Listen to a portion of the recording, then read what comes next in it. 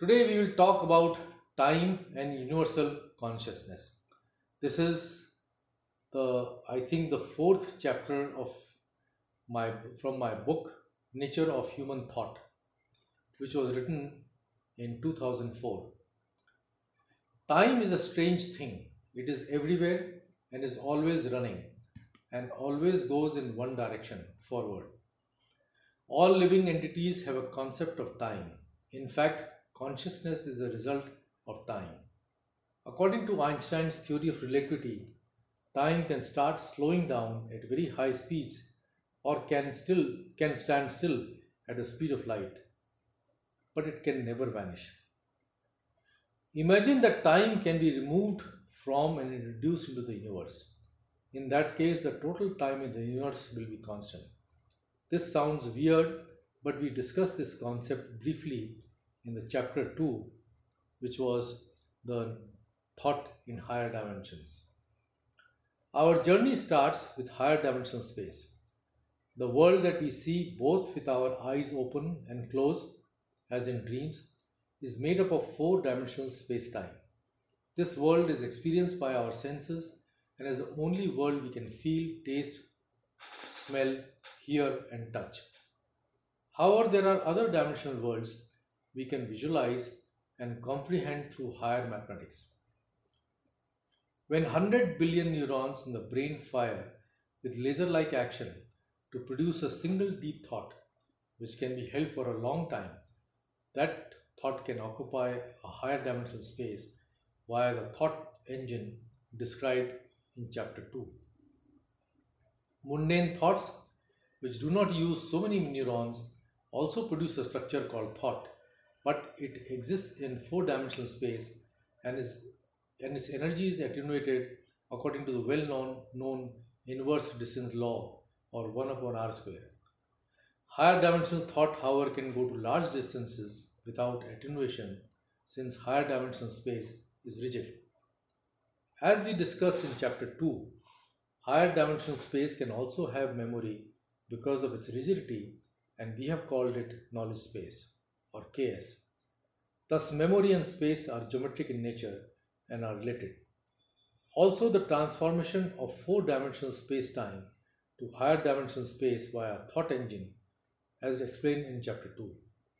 If we extend the thought engine analogy further, lower dimensional spaces can be transformed to higher dimensions up to the highest space, which is G dimensional, G being an arbitrary number higher than 4. In reaching this G space, even time is absorbed. Time is the last thing to be sucked in. By the principle of equivalence, it is also the first thing to come out when the G dimensional space converts into lower dimensional space G minus 1. The G dimensional space is the final destination in the universe to which everything ultimately converts. Probably it is God. This is what Adi Shankaracharya has described in his book Viveka Chudamani, where he calls the ultimate reality as Akash, Sanskrit word for space. This concept has an interesting implication. Time, space, memory, and energy are interchangeable and of similar characteristics, which may be geometric in nature. This is the only way in which time can evolve from and devolve into space. This also means that since the total time of the universe is constant, there was never a singular Big Bang. Instead, there have been a large number of Big Bangs and continuous transformation of G space into four-dimensional space takes place. Many universes are being formed continuously, and there are many continuously evolving and dissolving universes. We do not know how long it takes to complete one cycle. The expansion of universe we perceive today could be an illusion, and the signal we are getting could be distorted by higher dimensional space. A similar type of analysis is given by brain theory physicists. According to this theory, our universe exists in the form of membrane, hence called brain theory, and there are parallel universes in other membranes very close to ours. These universes are not visible to us since we only live in our own membrane, but when they collide with our membrane, the collision is like a Big Bang. Scientists suggest that these collisions are taking place continuously. Since time remains nearly till the end, the last thing to be removed before G space is formed, it is possible that the universe has the dimensions of time. We are not sure what those dimensions are. Also, as time is the last thing to be absorbed, it is theoretically not possible to go back in time. It is also possible that each universe may have its own time and physical laws different than ours. Thus, it will be interesting to speculate about the boundary and interaction of the two universes when they collide. Time and evolution. I hypothesize that G dimensional space starts becoming when time comes out. Devolution of G to G1 space releases time, and then the regular evolutionary process starts. It seems, therefore, that time is life and life is time. The evolutionary process continues with life forms emerging and evolving to highly intelligent life till all the entities again reach G space. The cycle continues and has been shown in a schematic where the God space starts becoming, and the time comes, then the gravity comes, then the other forms come out, and finally the worlds in four-dimensional space are formed, and the production of life, and then this evolution of life produces entities which can transform spaces, and this makes the increasing space dimensions possible, and ultimately the time is sucked in, and finally it devolves into G space or God. Why does God or ultimate space go through the journey starting from the humblest of living systems and proceeds to evolve into highly thinking human brain? It is because movement and becoming is the only way in which consciousness can exist.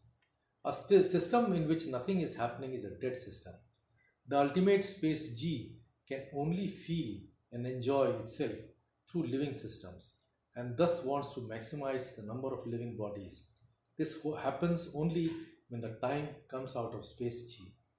Just like rainwater starts its journey through a very large number of small tributaries and goes through the rivers and ultimately to an ocean, the ultimate G space may go through innumerable life forms and may evolve through humans and other more evolved forms. This follows the thermodynamics laws in which the system tries to maximize the flow of energy and materials through it with a minimum of resistance. The space G minimizes this resistance by going through the billions of life forms. These life forms evolve till they obtain ultimate knowledge. Then the closure of space takes place and the cycle continues. Thus, evolution and extinction of lower species is normal. It is also possible that this cycle may have a fixed time, and hence the evolution of mankind towards greater technological and spiritual sophistication is deterministic. The scenario I have described connects to the Indian yogic system's concept of duality. I feel duality takes place only when time comes out, since ultimate reality, space G, universal consciousness, etc., is non-dual.